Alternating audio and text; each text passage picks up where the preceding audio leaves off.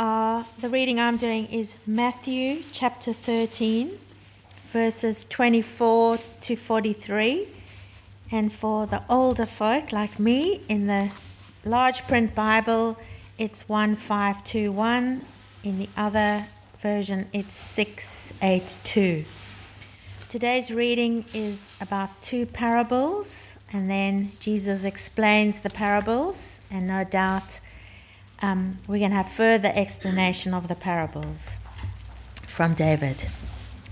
So, Matthew 13, starting at verse 24. Jesus told them another parable. The kingdom of heaven is like a man who sowed good seed in his field. But while everyone was sleeping, his enemy came and sowed weeds among the wheat and went away. When the wheat sprouted and formed heads, then the weeds also appeared. The owner's servants came to him and said, "Sir, didn't you sow good seed in your field? Where then did the weeds come from?" "An enemy did this," he replied. The servants asked him, "Do you want us to go and pull them up?" "No," he answered, "because while you are pulling the weeds, you may uproot the wheat with them. Let both grow together until the harvest.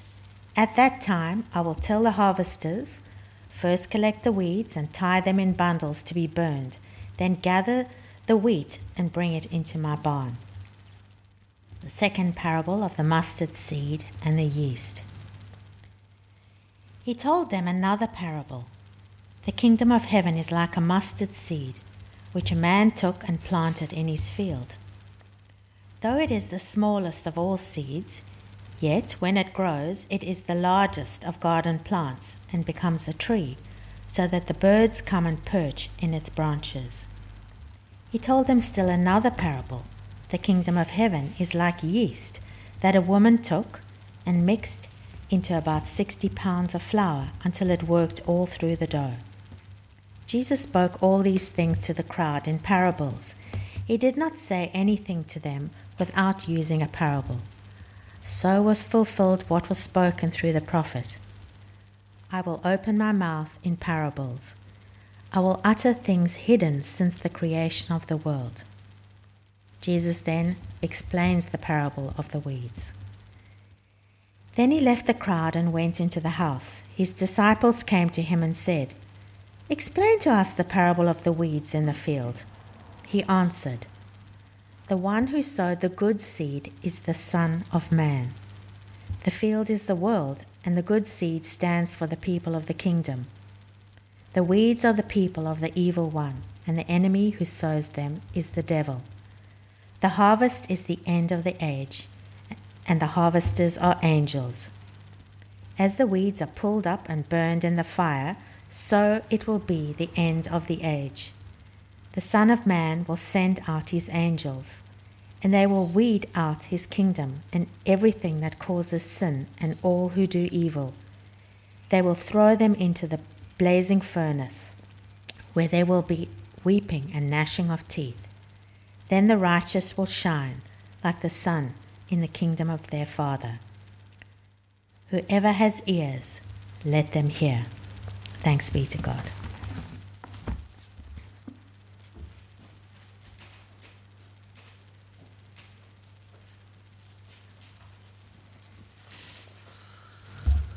Good morning.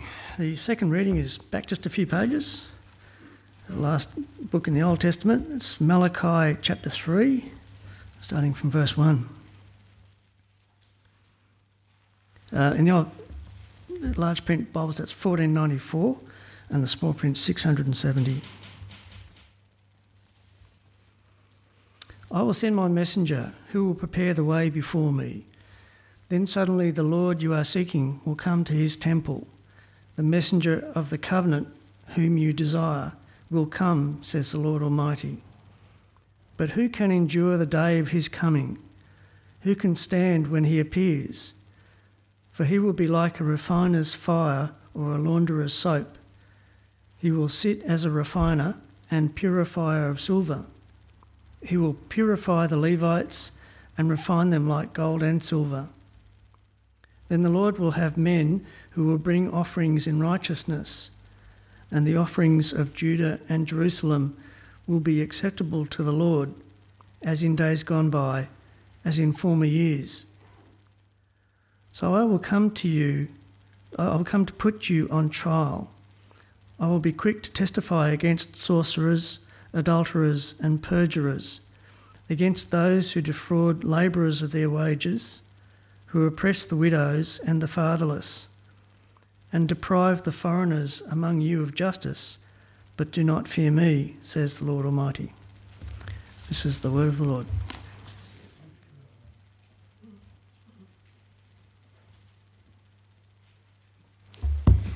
Good morning all. Must be birthday week. I had 2 people in my Wednesday morning Bible study have birthdays.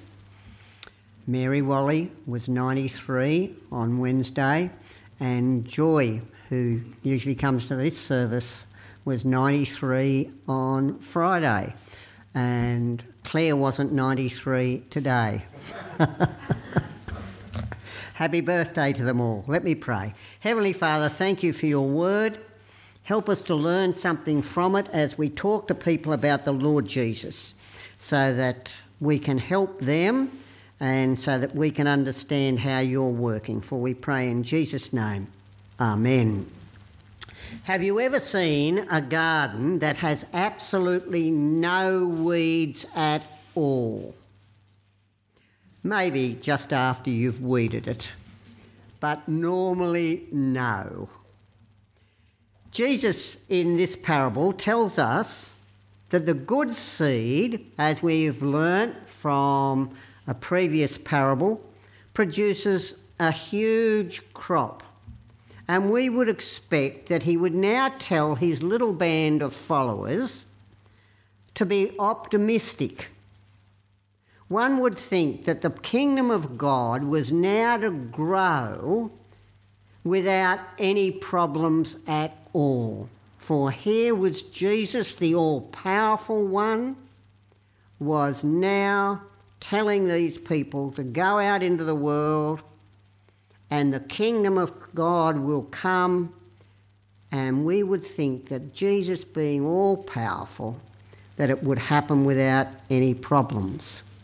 But then he tells the parable of the weeds. A man sows. Where does he sow? In his own field.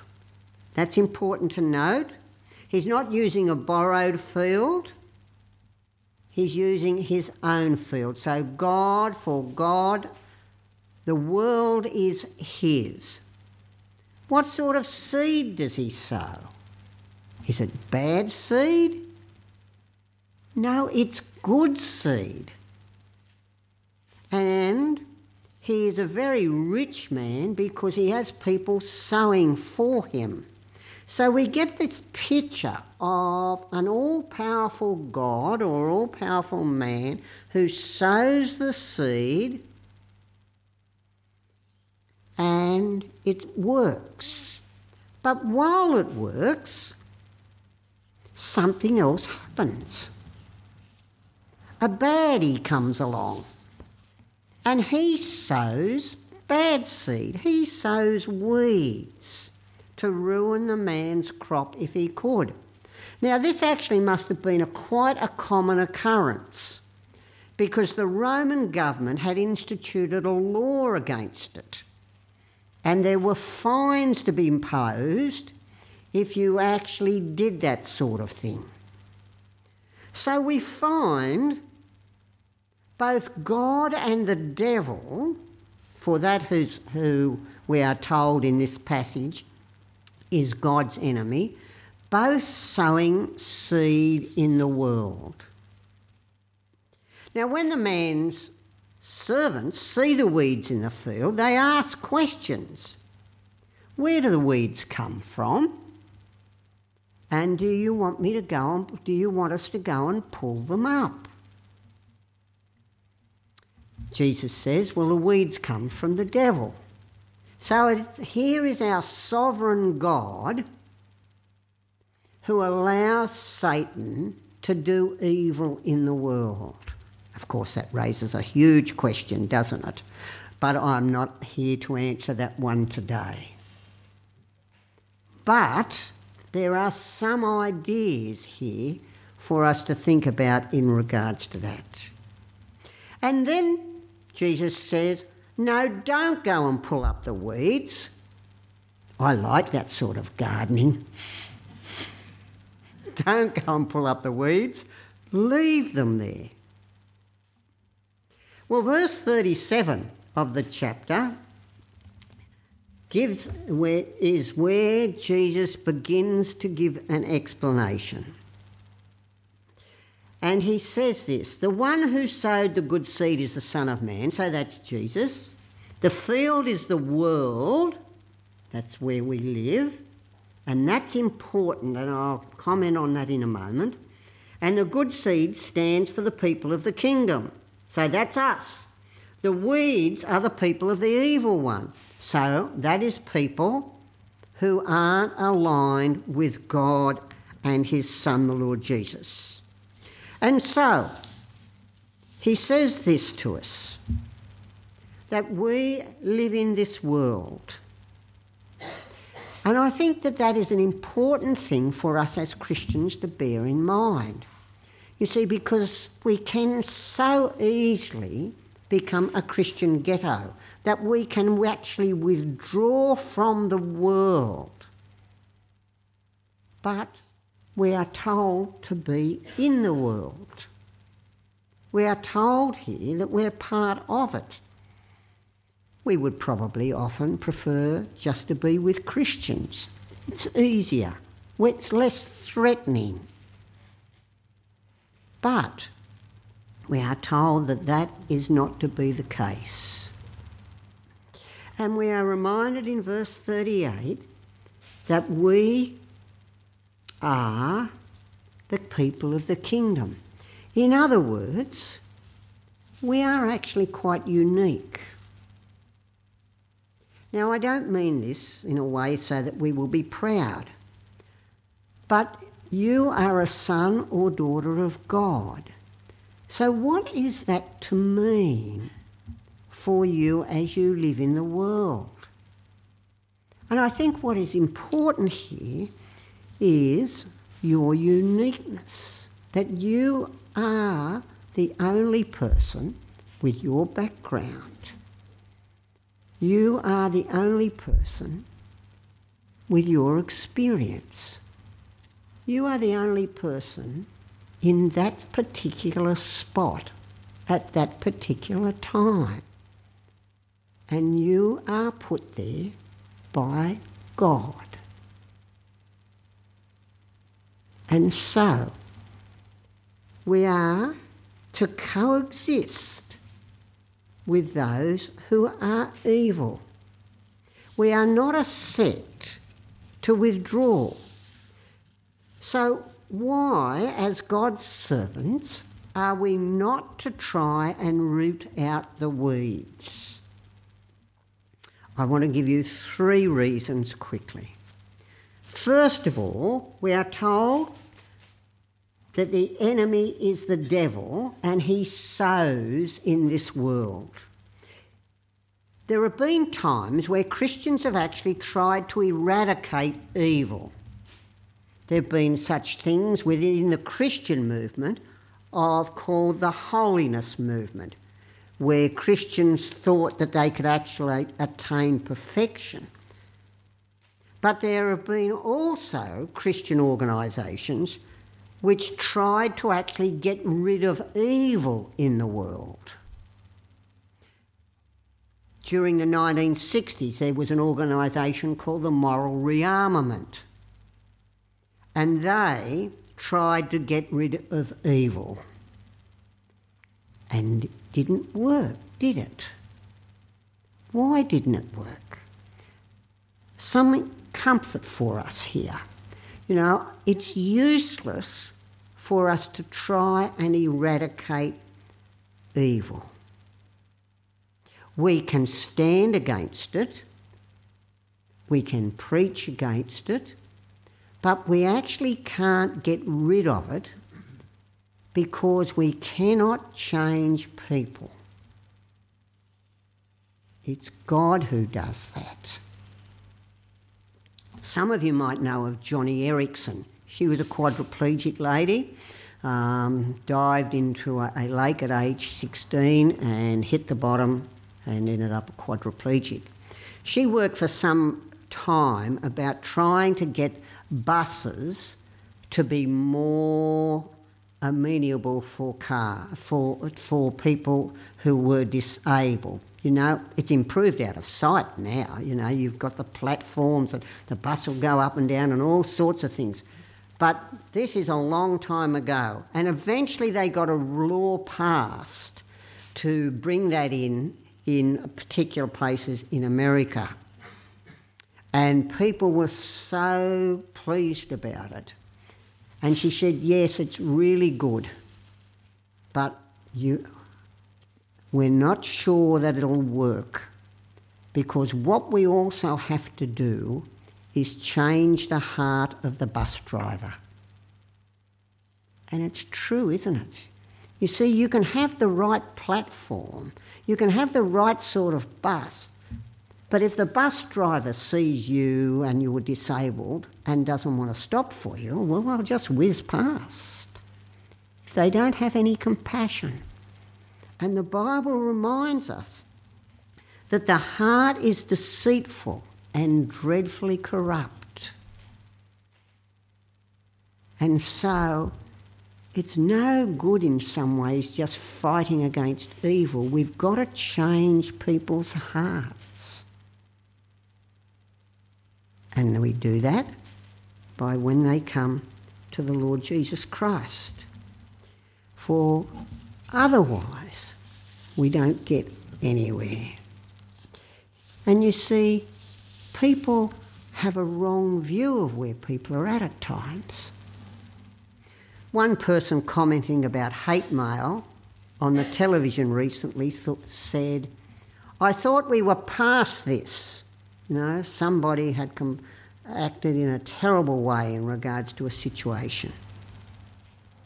But you see, she didn't understand human nature. That's the trouble with humanists. They think that people are basically good. I can't understand why they therefore lock their cars when they get out of them, if people are basically good. So the first thing that we are reminded of here is that evil will continue until Jesus comes again. We need to be aware of that. And it's only we as Christians who really understand the nature of people. Now, we can educate people to change their behaviour. Happened with the introduction of seatbelts. Originally, we didn't have seatbelts, and then they made it optional, and then they made it compulsory. And it saved a lot of lives. But it's still an action of the heart that's important in regards to things. The second reason is that God wants people to come to a saving faith in him. We are not to root out the weeds or what we think are the weeds, because God wants to give people time to be saved.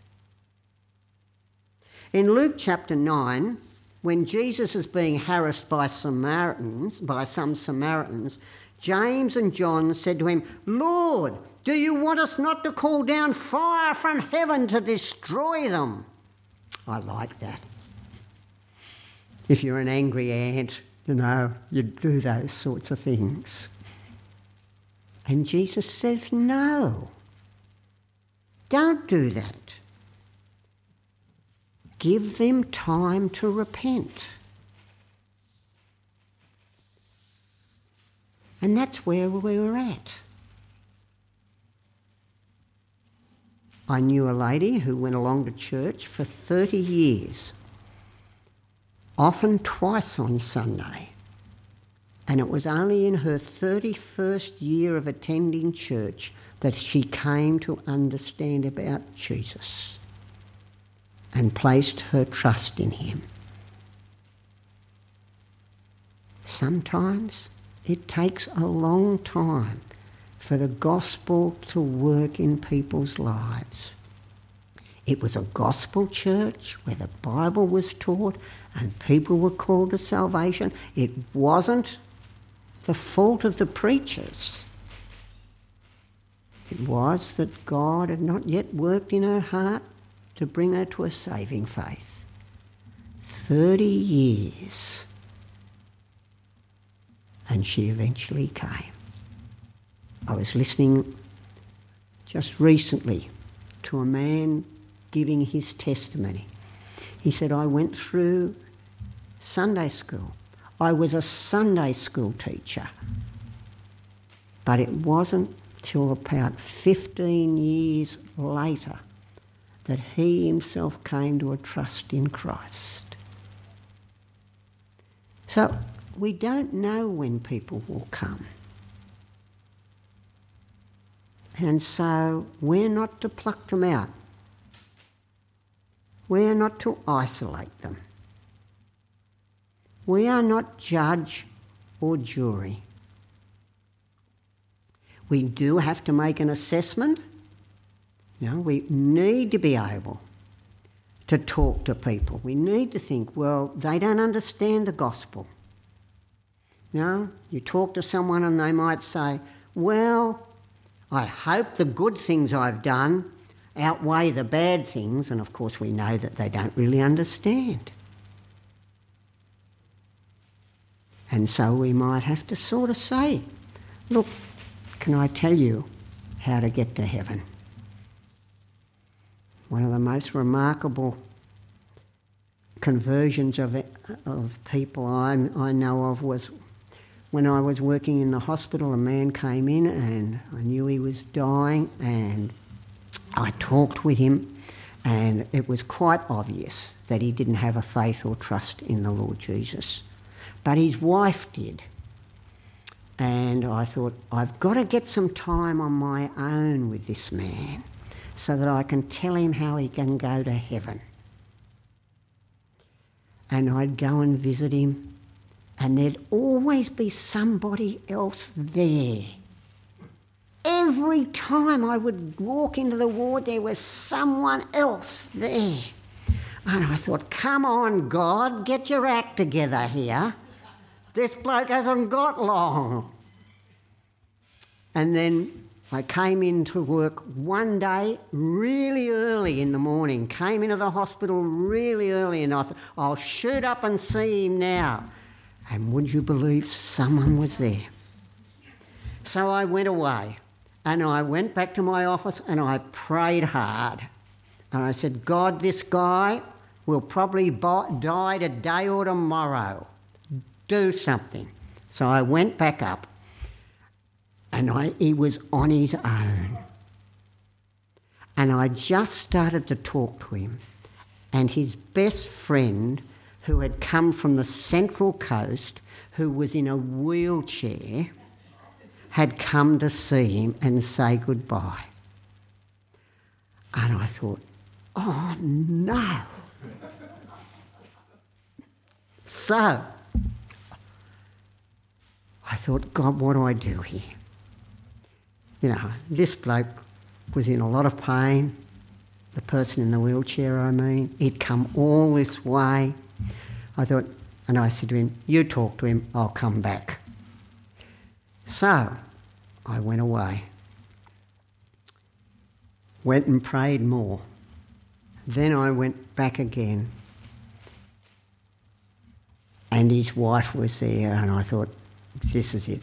And I said to her, look, so-and-so, do you mind if I talk to your husband about how he can go to heaven?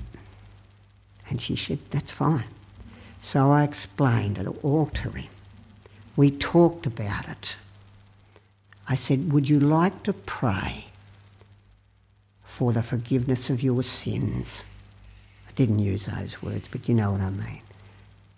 And that when you die, you can go to heaven. And he said, yes. So I prayed for him because by this time he could hardly talk. And at the very end he said, Amen. And we talked about it a little longer, and then he died 2 minutes later. Incredible. But just so that's really what God is on about here in this passage. We don't know. We've got to make an assessment so that we can talk to people. But the other side of the coin is we're not judge or jury in the end. And the last reason for that is because we too are sinful.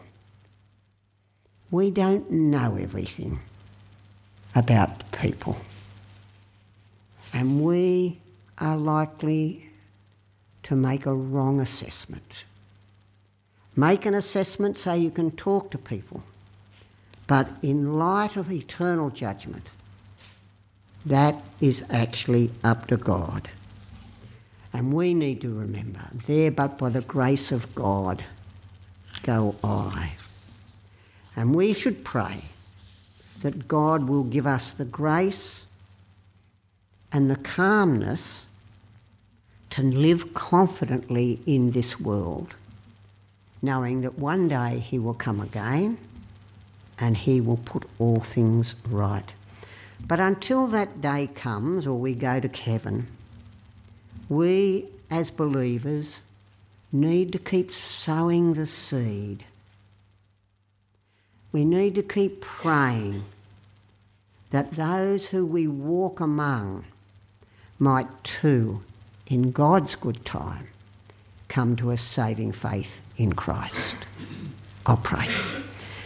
Heavenly Father, we do thank you for your word and the warnings that it puts there, but also the practical ideas that it gives us in regards to how to share the truths about God and the Lord Jesus with others.